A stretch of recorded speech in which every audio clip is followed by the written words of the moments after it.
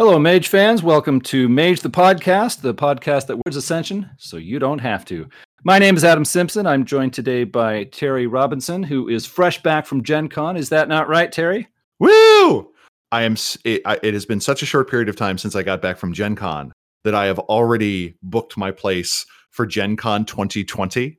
This is a case where a few months out from Gen Con, I'm like, Gen Con's in 4 months. I should pick a place. And there was like a single location I could stay. It was like $900 a night and it was 30 miles away. So this year I decided to be on the ball, and I have just kind of swung for the fences, and I more or less rented a mansion. So I have 11 months to come up with literally 8 to 16 additional people that want to join me at Gen Con. And right now I've sent out a few invites, so I may inadvertently be running an entire podcast studio out of the place I'm staying for Gen Con 2020, but it was amazing. That sounds pretty cool. That sounds like you got to get a few people together. I'm not... That Mage's the podcast reality show that we've been talking about may finally happen. Yeah, it may finally happen. Well, yeah, I'll do a one-house LARP, and we'll see how that goes. That does sound like fun. I was going to take a moment and indulge in one of my favorite hobbies, and that is making Terry uncomfortable. I just wanted to mention the fact that today I'm recording on a new higher quality microphone that Terry generously sent in, and that was partially covered by income from A Magical Fiasco, the supplement that Terry wrote and loaded up onto Storyteller's Vault. So those of you who paid to download Magical Fiasco, I'd just like to let you know that I appreciate what you're doing. You're helping us to cover necessary expenses for the podcast, not only help to cover a microphone for me, but also some interview microphones that Terry used at Gen Con and other things in the future. And of course, you can also help the podcast by contributing to our PayPal link on our website, magethepodcast.com. So if you'd like to help us do what we're doing, there are several options open to you. Yep. Thank you, everyone who bought a copy. Right now, it's at about 250 copies sold, of which about a quarter of people have given some actual thing. It's pay what you want. So the vast preponderance of people put zero in, which is entirely fine. My goal is to just get the supplement out into the world, and I appreciate that. If you got the supplement and didn't pay for it, it would be super kind of you if you did leave a review, preferably a nice one, but I will take all criticism. There was a person that left a comment on the page who's like, you need to have a preview. I don't know what I'm getting into. And my reply was, it's free. What does it matter? And that person got it anyway, but gave a pretty sizable pay what you want contribution. So thank you, person who both pointed out that there was no preview and then still decided to drop some change in the coffers. We appreciate that. And as we get more money, we can do more and more adventurous things. We have some pretty interesting plans going into the future, and we look forward to sharing those with our audience as they develop. Okay, well, today we are continuing with the Tomes of Magic series. We are looking at Halls of the Arcanum. And this is a book that, interestingly, could be considered a mage book and could also not be considered a mage book. It is part of the Year of the Hunter series, which was running about 95, maybe a bit into 1996. This book was published in 1995, and of course, there is no number on the spine. The Year of the Hunter was a sort of a crossover theme that White Wolf was running back in the day. For each of the books, they would put out a supplement. For example, Vampire the Masquerade got The Inquisition about vampire hunters. Werewolf the Apocalypse got Project Twilight, which covered intelligence communities and secret agents and similar things. Mage the Ascension got Halls of the Arcanum. Now, the Arcanum is a group of, I guess you could say, mortals, most of whom are regular human beings without any special supernatural powers or influence. And they were mentioned in earlier books for Vampire the Masquerade or World of Darkness. And so this isn't the first time that we're getting to hear about the Arcanum, but it is the first time that they get their own book and a lot more detail than they had in the past. You might say that Arcanum doesn't have any particular connection to mages. And of course, as you're the hunter, the Arcanum don't really hunt anyone. But the book does have a trade dress that borrows much from the Mage First Edition. Instead of the purple, folded, curtain or sheet that is a background for Mage books, it's they tone it to brown, and they took the page borders from first edition Mage and they sort of spiced it up a bit. But basically, they gave a visual representation to the purchaser that this is connected to Mage. And of course, the Mage logo is on the back of the book. And what I appreciate is the author, James Estes, who has also written for Mage, made a point to really try and connect this with Mage instead of just the token connection as part of Year of the Hunter. And so I appreciated that nod towards Mage by the author. Some of the other Year of the Hunter books did not take the trouble to do that. The Quick and the Dead. So we got Year of the Hunter was 95. That gave us what? Vampire the Inquisition, Werewolf Project Twilight, Mage, Halls of the Arcanum, Wraith the Oblivion, Quick and the Dead, and Changeling the Dreaming, The Autumn People. I would have lost a bet. I thought the Vampire the Masquerade supplement about it was The Hunters Hunted, but that came out in 92. And likewise, Demon Hunter X was a Year of the Lotus title. So blew my mind open. I also like the fact that Year of the predates the invention of Hunter the Reckoning by like 6 years. They're like Year of the Hunter until Hunter comes out. And then that will also be a year of the different hunters. Yeah. Later on from the classic World of Darkness, there were new major titles launched like Demon and Hunter and perhaps one or two others. But around the time of 1995, this was, again, written by James Estes. He did the tradition book Celestial Chorus and World of Darkness Sorcerer, the first edition of that, and a few other books. So he's quite familiar with the Mage line and understands his topics quite well. I like the part where his quotes made sense and the writing was clear and sharp and the book made sense internally. I like the part where they're like, and James was maybe like, what should I write? And they just go, whatever wasn't done in Ascension's right hand. And he's like, okay, I will start with that and do the opposite. And we got a pretty great book out of it, in my opinion. Yeah, my opinion is the same. I really did like it. I thought the writing was good. I thought the ideas were creative and interesting, and it connects well to Mage, but it does it in like a subtle, soft kind of a way. It's not hitting you over the head with constant Mage references and Mage NPCs showing up again and again. But it was very well done. I enjoy the book. I've always liked the group, the Arcanum. They are basically a group of scholars who are hunting for mysteries. I guess we can get into the details later, but they were covered very well in this book, and I would give it a thumbs up, not only as an addition to your Mage Chronicles, but also if you're running anything else in Classic World of Darkness. I think really fun and interesting group. But before we get into the meat and the potatoes of the book, Terry, I'd like to hear about the sections in this book. I will tell you about the individual sections of this book. It starts off with an opening piece of fiction, and the best part of it is it makes sense. It sets the tone for the rest of the book, and it is a story that is followed through. It is a character researching something, telling you what kind of dork they are, how they became a dork, and how they joined this international society of dorks. And as a dork, I super appreciated that, where it's like, you think this is going to be lame? Well, guess what? It's not. Put on your big boy pants. It's time to learn about the Arcanum. So that's the opening fiction, and I think you and I are on the same page for that, where you're like, oh man, this does a good job of priming me for it, as opposed to starting out with a shotgun blast through a marauder in a biker bar hitting a cyborg. I thought that was an improvement over some previous entries. Yeah, so after the opening fiction, we get the proper introduction, which leads off with a statement of mood. And the final statement regarding the mood, and this is something I super like about this book, is it maintains a sense of curiosity without being overcome with dread, which is interesting because this is the mortal book. These are the people least prepared for what they will encounter, you would figure, and they are the ones that seem to encounter the unknown with the least level of trepidation, with one or two exceptions. And the final line of that opening introduction is enter, observe, and wonder. And I super appreciated that. It says right off the bat, this is inspired by the Tales of Lovecraft, by August Derleth, by Edgar Allan Poe, by Campbell. I almost said Bruce Campbell there, and which I guess in one sense could also be appropriate. And I very much liked how upbeat and hey, this could be dangerous, but let's kind of see what's happening.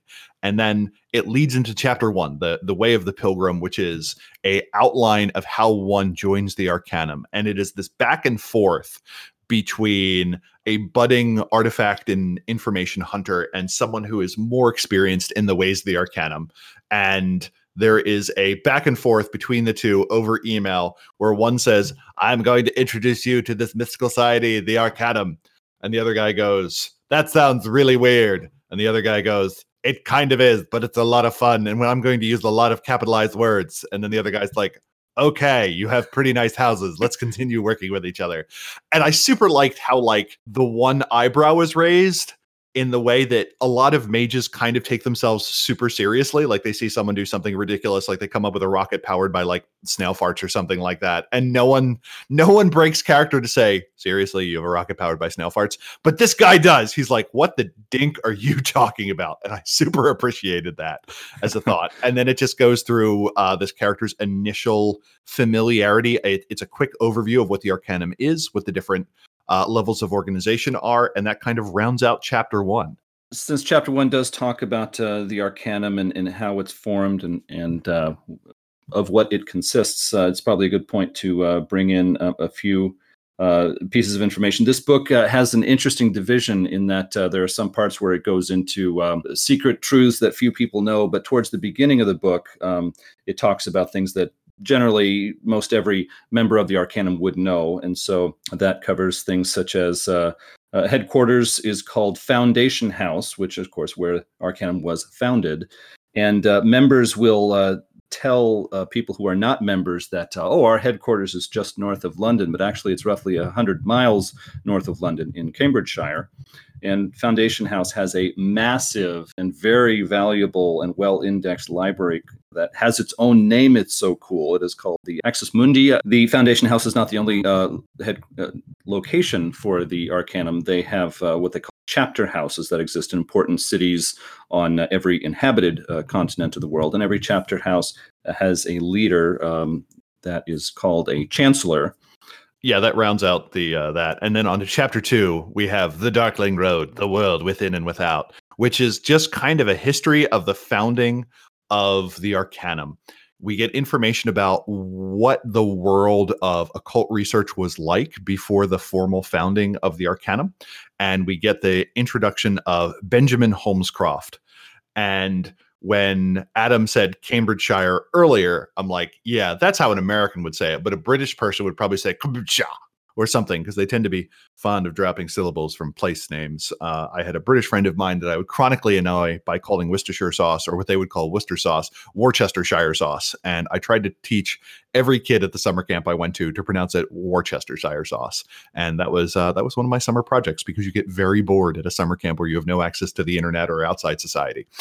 And it talks about the Hermetic Order of the Rising Day and the Hermetic Order of the Rose and Dawn. These Hermetic orders, which was in a lot of cases seemingly rich people making up things they thought the Rosicrucians did, aka the Knights of the Rosy Cross, which they probably didn't do. And it would be the equivalent of something like the Shriners or any number of the fraternal societies that became popular in the United States in the interwar and afterwar period, where people would just kind of make up something about what a old group of people had done and just kind of turn that into a group of some sort as a form of social club. And a lot of people pointed things back to the Rosicrucians, which was a group that was founded in the 1400s by Christian Rosicruits. There is infinity information about this topic online, and I will spare you, but there is a special place in the desert that they were trying to find, Damkar, which was this mystical town.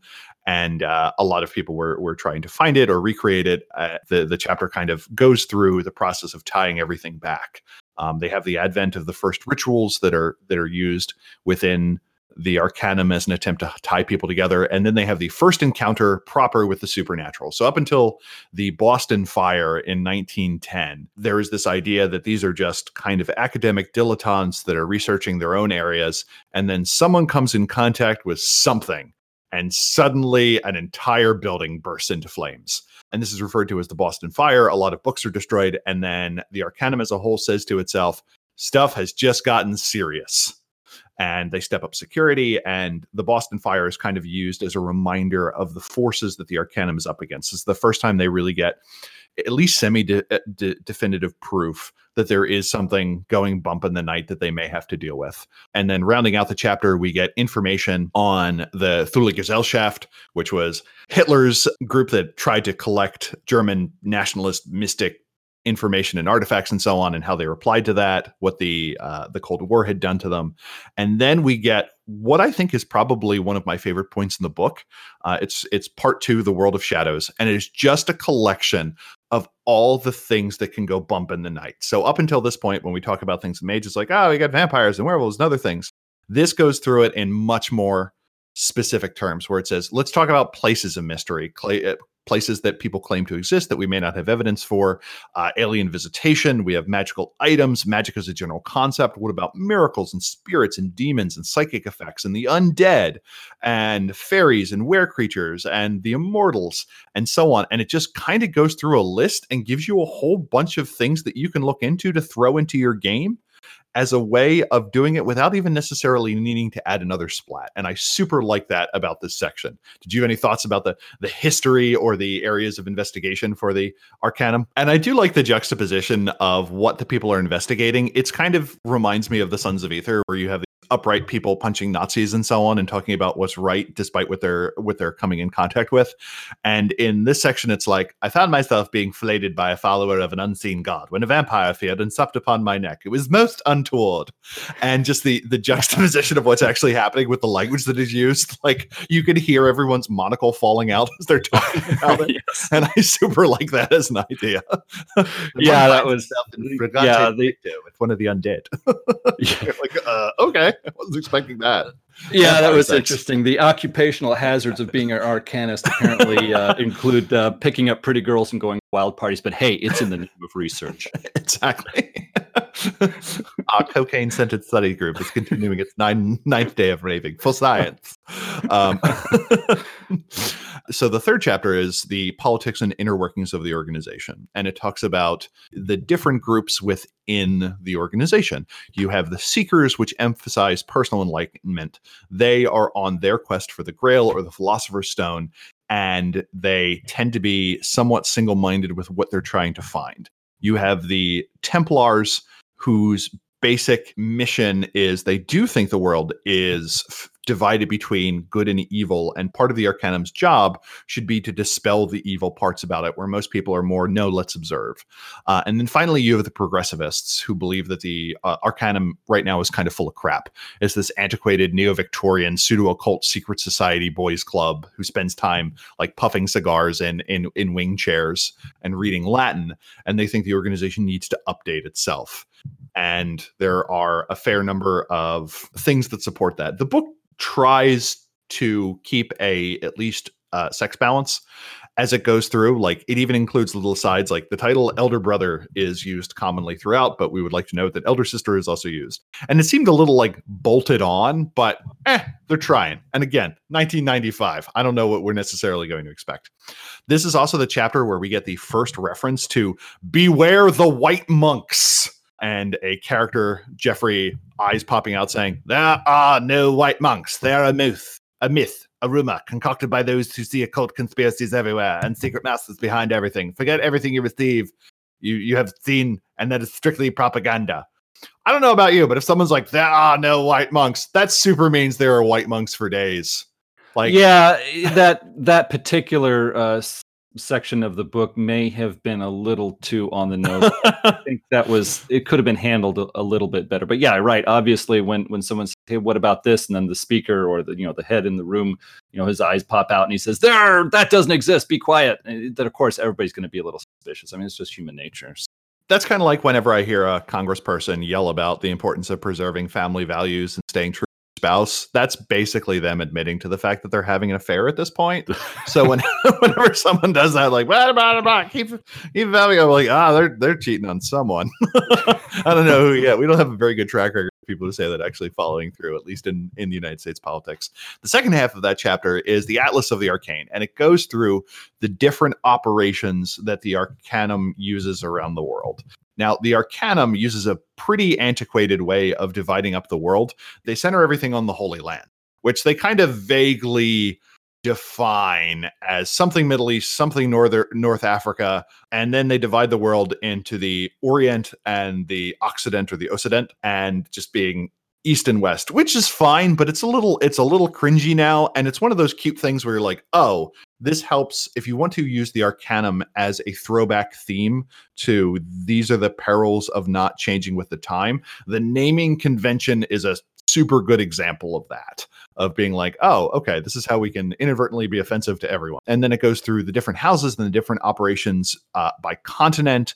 The section on Australia is a little bit thin, but otherwise, most of them are relatively fleshed out. It gives you a lot of italicized words that you may not be familiar with of occult practices around the world. See our episode on occultism for more information regarding some of these topics. And it serves as a super good springboard, at least, to say, oh, this word or sentence sounds interesting. I'm going to go do some more investigation because I want to add that. We get a good section on the Foundation House, the key building north of London in Cheshire. And finally, a brief note on the initiation of joining the group. And I liked the ending of this section where the author goes, we are the Arcanum, we hunt the night, we seek the lost knowledge, the hidden things, the secret ways. So Adam, what did you think of chapter 3?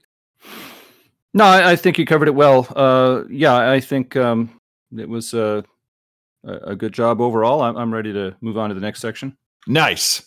And then in chapter 4, we get character creation. This is part of book 2, The Journeyman's Guide, and it leads us through how to create an arcanist. And what I liked about this was we get a whole bunch of new abilities. We get like lucid dreaming and lore, mythology, and so on, which are all entirely fine. We get a brief subsystem on how to read old manuscripts, which I like because there is always that scene in a movie that involves like encountering a lost Egyptian ruin, and you happen to have the guy that can read like Koine Greek as well as Demotic as well as what have you. It super goes through like, that's completely unbelievable. So we have a slightly modified way of doing this as a thing.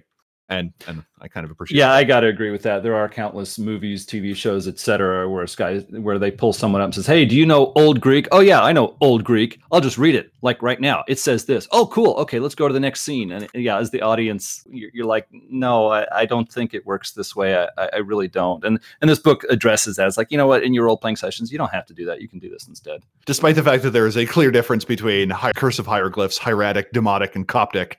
And later, like proper Arabic writing. Yeah, there's always that guy that happens to seemingly know everything, or that person that seemingly knows everything. And it gives you a system for that. And as someone who wants rules for their rules, I was super appreciative of that.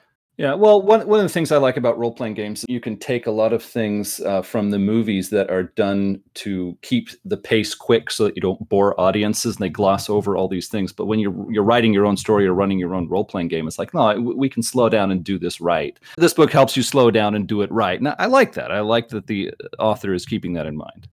I also like that in the section on merits and flaws, we get merits and flaws that don't need to be at all restricted to members of the Arcanum. Some of these are just good. Like we get the isolated upbringing flaw, which I don't know about you, seems like it would super apply to a bunch of mages, especially if they grew up in some sort of magical tradition. And it just gives a system for having difficulty dealing with people outside of your group who are maybe not familiar with it. We get a general version of supernatural companion. We get psychic awareness, and we get a bunch of other abilities that I think are just reasonable to have as part of your toolbox.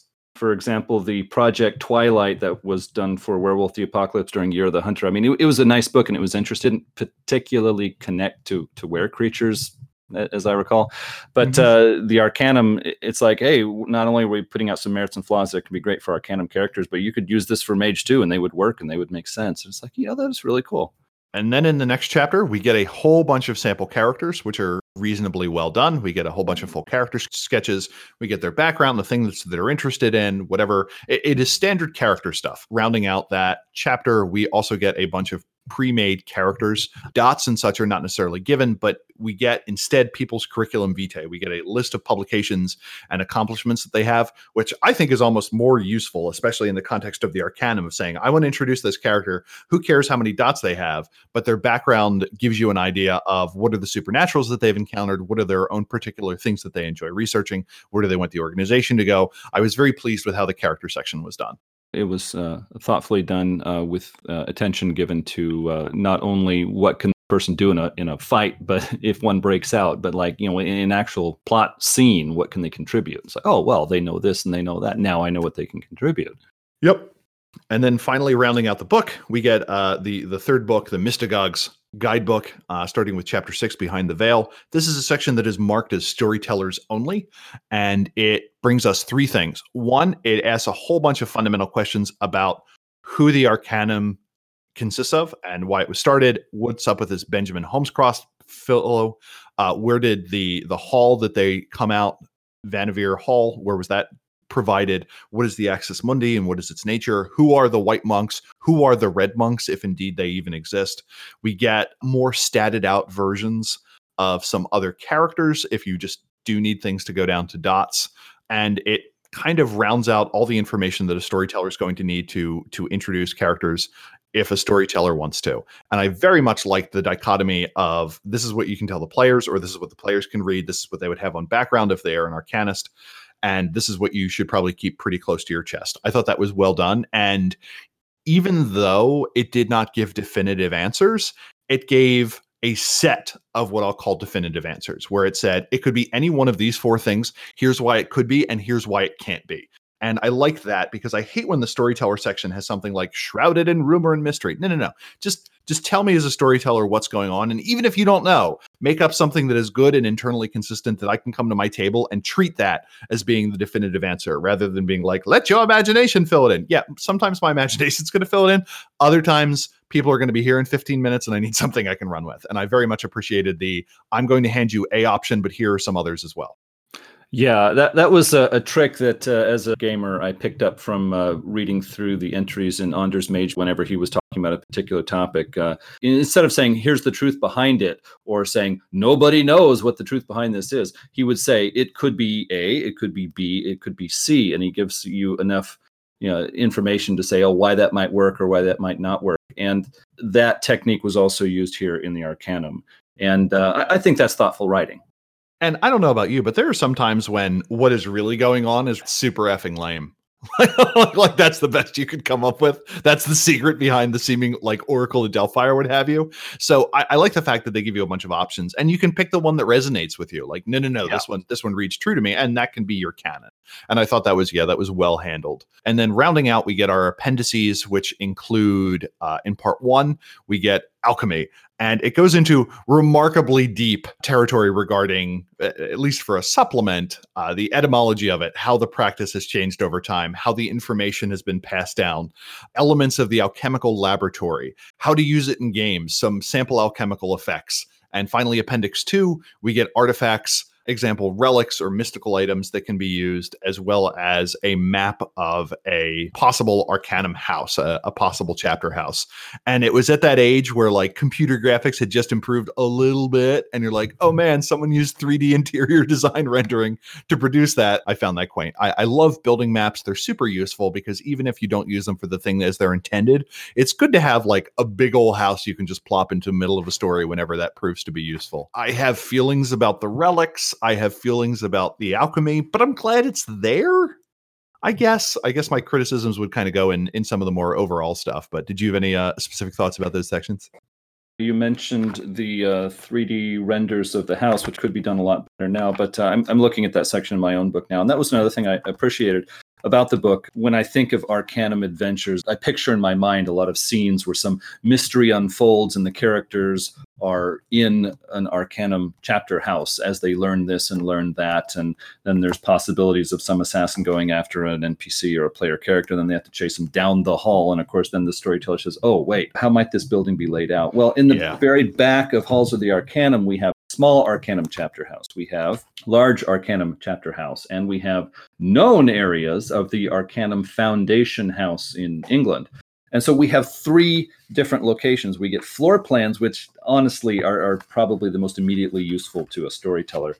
But we also get, for the small Arcanum chapter house, we get some 3D renders of what it might look like from the outside. And it's just so useful. It's like if I'm running an Arcanum chronicle or a section of my chronicle where the characters interact heavily with Arcanists, then yeah, I might really whip this book off my shelf, go to the back and grab one of those floor plans and say, okay, you're in this room. And if you go down the hall, you're going to see these doors in this kind of room. And it's just so useful and so practical.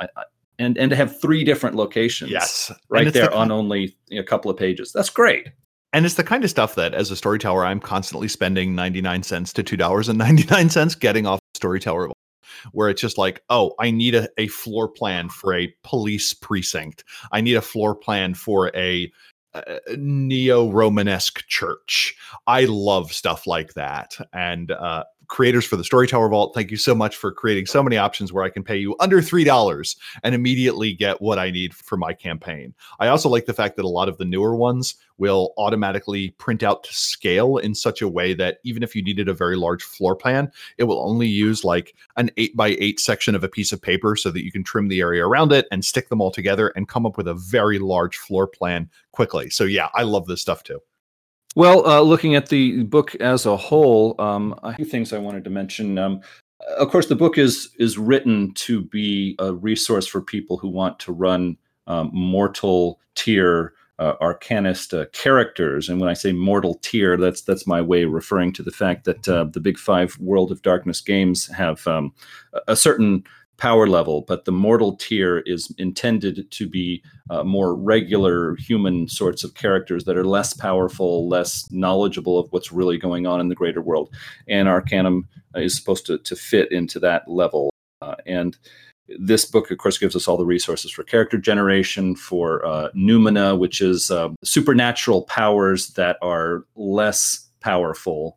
Not as powerful as, say, vampire disciplines or werewolf gifts, but something that mortals can use and can be helpful to them, but not overpowering. But also, this book is a great resource for anyone running a Mage Chronicle who wants to use the Arcanum as, a group of NPCs that feature in one or more stories in the Chronicle. And this book is just terribly useful for that. I would recommend it. You might even read the book and just decide to add them. I think the book is so well done. The general stereotype in the World of Darkness about the Arcanum is, they're a bunch of stuffy old scholars. They just want to do research and learn stuff and publish papers. And I like how the book addresses the idea that they are not just scholars who want to publish papers and, be college professors and like that. They actually are part of an older occult tradition where they want to not only uncover the mysteries, but they want to use those mysteries to find enlightenment or some kind of spiritual purification or immortality or something like that. It's not just about book learning. It's almost a kind of meta occultism. They are using occultism as the mechanism of ascent. Like in a lot of cases, it seems like they don't care about the particular thing. Like some person could be obsessed with the Holy Grail. Another person could be obsessed with finding Shambhala or Damkar or something like that. But in their own weird way, they are all pursuing their own little version of ascension by just finding the hidden things, the mysteries.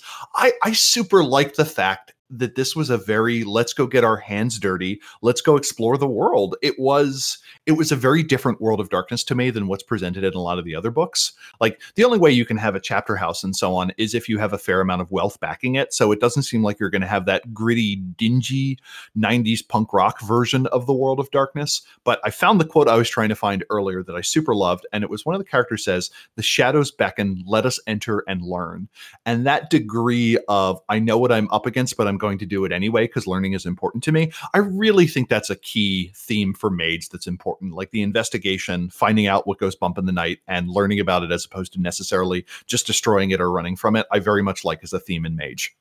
Yeah, and it is very appropriate for connecting this book with the Mage, the Ascension game, because at this point it's about the tail end of first edition, and around this time Sotiros Brocato, who was the line developer for late first edition and all of second edition, had made a conscious decision, which he has spoken of in interviews and I think even published in some of the later Mage books. And he said that during especially the early 90s, the World of Darkness games, especially Vampire and Werewolf, they had a real heavy focus on this dark mood and a certain bleak outlook on the world.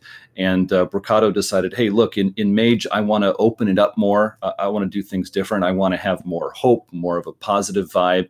I think that can not only satisfy my own desires, but I think it can really be a nice way to look at the World of Darkness. And Halls of the Arcanum connects with that. It reinforces that. And so I think it's just makes it so much nicer to pull it in and make it a part of your larger Mage Chronicle.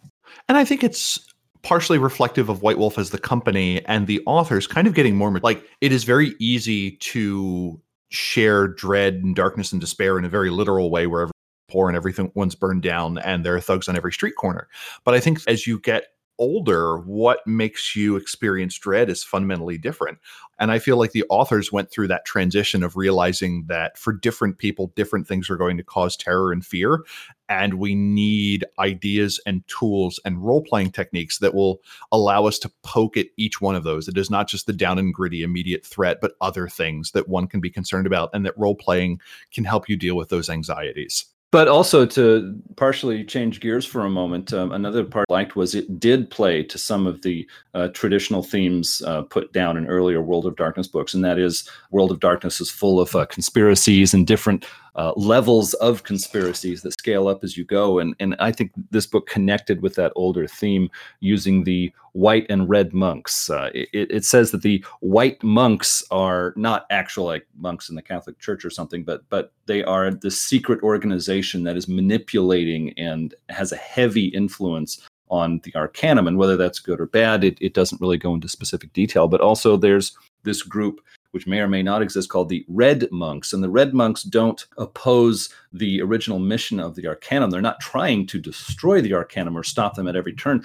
but they're trying to oppose the White Monks and trying to break the influence that the White Monks has over the Arcanum. And so that like higher level conspiracy, it really spoke to me. It makes the Arcanum more interesting and more a group that I want to use in my larger World of Darkness Chronicles. And it's one of those cases like conspiracies in the Arcanum to me are like mind games in the end of like, what is it among the people who are best at doing this? Mm-hmm. There, you have the idea that, oh, there's a conspiracy and the conspiracy might be uncovered. But what does a conspiracy look like when you are trying to have a conspiracy amongst people who almost as a job try and unravel conspiracies? And does that make it harder or easier? And I love that consideration. Yeah, it just makes it really, but one of the biggest mysteries is right under their nose. It's like, man, that can be a satisfying theme to run with as a story.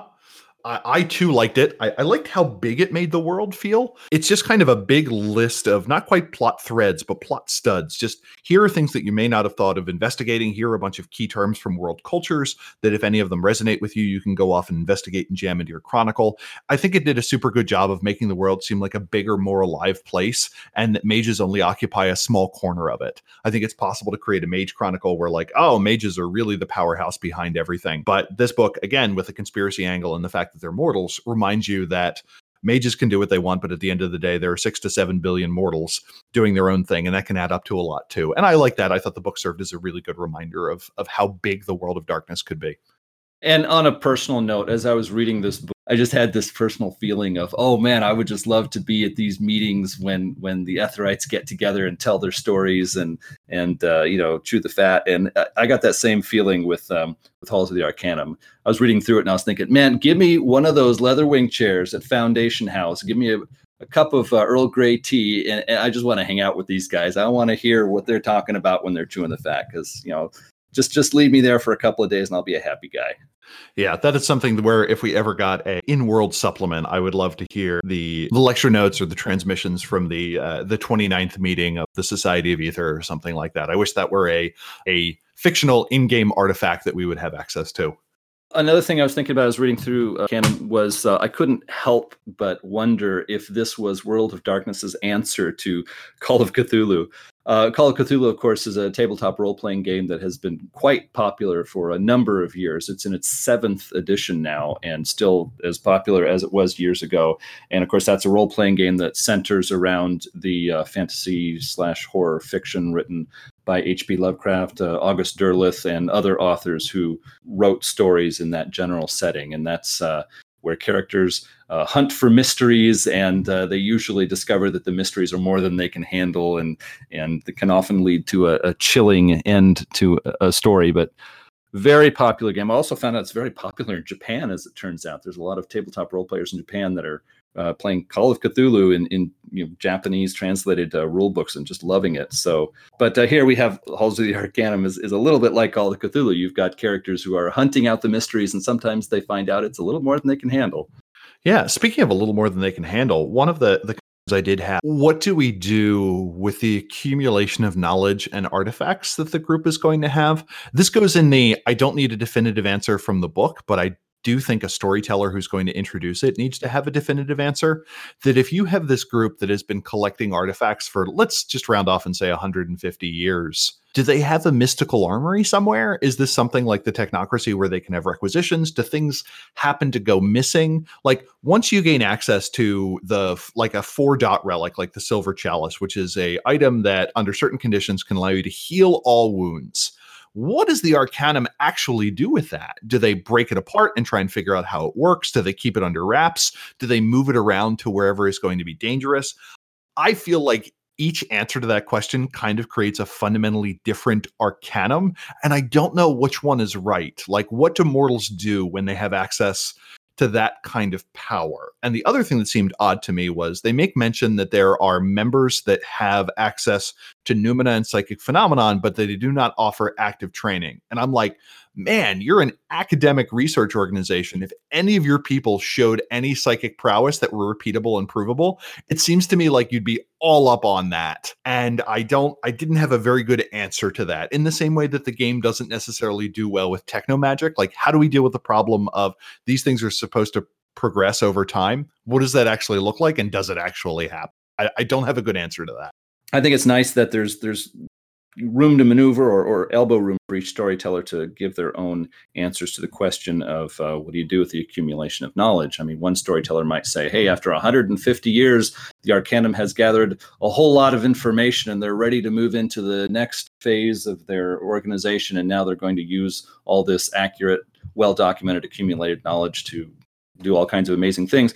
Or you might have a storyteller who says, well, look, I want to keep this in the world of darkness where there's a lot of unknowns and a lot of mysteries. And so I'm going to say, not unreasonably, that 100 years ago, there might have been some arcanists who learned a whole bunch of truth about vampires. They documented everything. They put it all down into a book that got stuck on the shelf in the Axis Mundi library in the Foundation House. And 100 years later, there are arcanists who pull that book off the shelf, read through it, and say, nah, you know what, this is far-fetched. I don't believe this. A storyteller has options to handle it in different ways. And so that I feel like that's a recurring problem in RPGs. How do you justify it? And there is a certain like Sisyphean aspect to it that you bring up, that people will do their research, come up with something and put it in the library. And most people will be like, oh, this is ridiculous.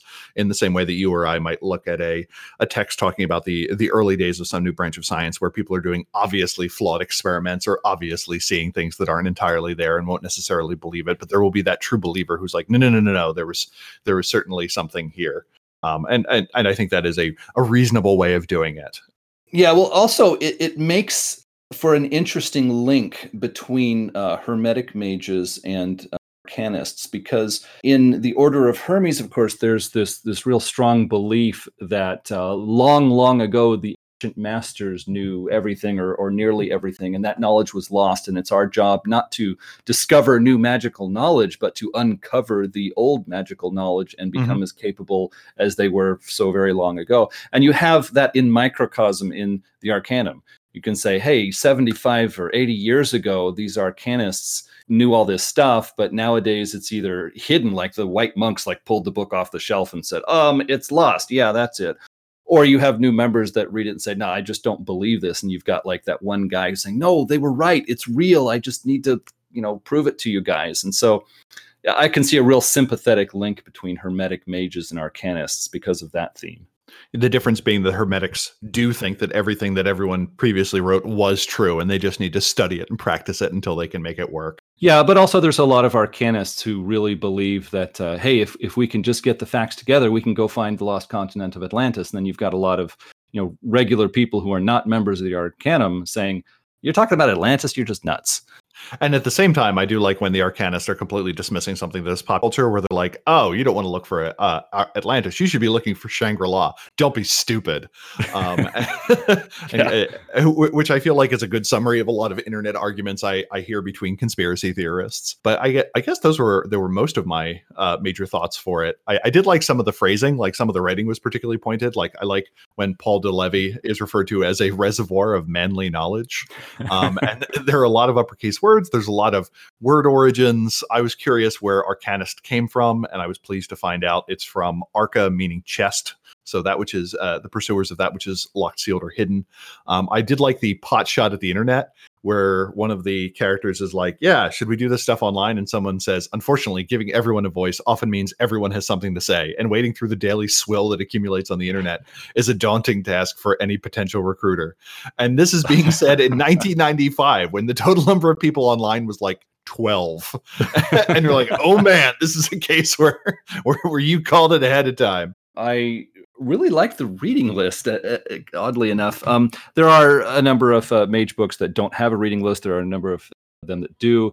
And a lot of times when you're reading through the recommended reading list or bibliography or what have you, you get a sense of these are just books that the author likes or books that the author thinks everybody should read to become the sort of person that the author might like or something like that. But when reading through the recommended reading list for Halls of the Arcanum, I really got this strong sense of this is all the cool stuff that I found that could work so well in an Arcanum chronicle. But, I'm limited by page count. I can only put so much stuff in. But if you want to find some of the cool stuff that I didn't have time to mention, here's a list of it. I found a book, Lost Continents by, I think, L. Sprague de Camp, who wrote some great fantasy fiction I've been enjoying. And I ordered the book.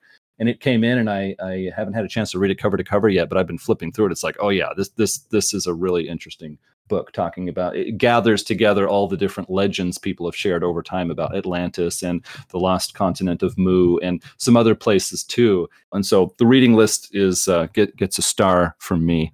Well, we've been having a bunch of interesting discussions on the Discord channel for Mage the Podcast. And among those discussions, a certain member, I believe his name is Terry Robinson, was saying that he's got some adventure hooks to share for the Arcanum, and I, for one, would love to hear them. This is going to be the version of like when a kid plays dress up and being like, I'm doing what mommy does. And they put on like an oversized shirt. They're doing like their science experiment and just kind of aping the motions, kind of like this cargo cult of progress. This is going to be my version of it. And don't think of it like that. My plot options are: 1, a person claiming to be Benjamin Holmescroft returns to Foundation House claiming that he has found a way to cheat death. To all appearances, he appears to be who he claims to be, and that he was killed notionally the first time by a member of the Society of Leopold, and it is now time for the Arcanum to no longer be a strictly academic organization, and they must now arm for war against the other factions who seek wisdom in the night. The new Benjamin Holmescroft seems to have holes in their memory, which he attributes to the difficulties of circumventing death. Can the players figure out what is amiss before the Arcanum is plunged into war? So background there. Benjamin Holmescroft is the founder of the Arcanum, and in various points it is mentioned that this character seems to not be aging, and when they die it is a closed casket event. No one has actually seen it. When this character falls ill or is killed, no one is there to witness it, and this person just kind of disappeared. And I don't think they explicitly state Holmescroft's nature. A bunch of options are given. Was this actually a vampire? Was this actually a changeling? Was this actually a mummy? And that's one of those examples of a case where the book gives you a bunch of options of what you can run from. The Society of Leopold is a militant order that is dedicated towards destroying the things of the night as opposed to merely observing them. And they mention at various points that there are people attempting to infiltrate from the Society of Leopold, and that in all cases so far they've been able to repel them out, and that the Society of Leopold is just a latter name for the Inquisition of the Middle and Dark Ages. The second one I have: a technomancer group with access to an umbral craft that they are working on discovers that an Arcanum member has witnessed test flights and has videos of the craft passing into the Umbra. The players have been asked as a favor to find a way to dissuade, destroy, or discredit the activities of the Arcanum UFO Lodge, set up to investigate strange happenings in the sky in a particular area of your choice. Complications set in as the Arcanum Lodge seems to have access to more advanced technology than one would think mortals can muster. Is this a technocratic trap, a well-decked out group of mortals who have collected things from previous trips, or is there something else at stake that the characters must discern? And finally, the Hermeticism has been making a comeback among the high society of London, and a new form of neo-Crowleyanism has become a fad, which has developed a steadfast group observing it of high society types that are snapping up rare tomes. Your characters, as Arcanum members, have been eyeing these particular books that they think contain arcane secrets of use for a number of years, and this sudden popularity has caused the price to skyrocket. The characters still wish to complete their research. How will they go about gaining these items? Will it be by hook? Will it be by crook? Will they be ingratiating themselves? What manner will they choose to liberate wisdom from the hands of these social elites? And those are my 3 stories. Those are cool. I like those. Thank you, Adam. Get a lot of mileage out of those. I've got 3 also. I've got, let's see, number 1, a lodge of arcanists enters the horizon realm of a chantry. They think they've entered a secluded mountain valley that has been hidden for centuries. The mages must now decide what to do with their uninvited guests. The arcanists found a way through defenses the mages thought impregnable, and somehow got the Umbrid Guardians permission to pass. The arcanists must know something about the chantry that the mages themselves don't know. Plus, the arcanists are not hostile. How will the mages deal with the new arrivals? The players can be on either side of this scenario. A great way to awaken one or more arcanists to mage life. Also, what if stealthy enemies were following the arcanists and are now loose in the horizon realm?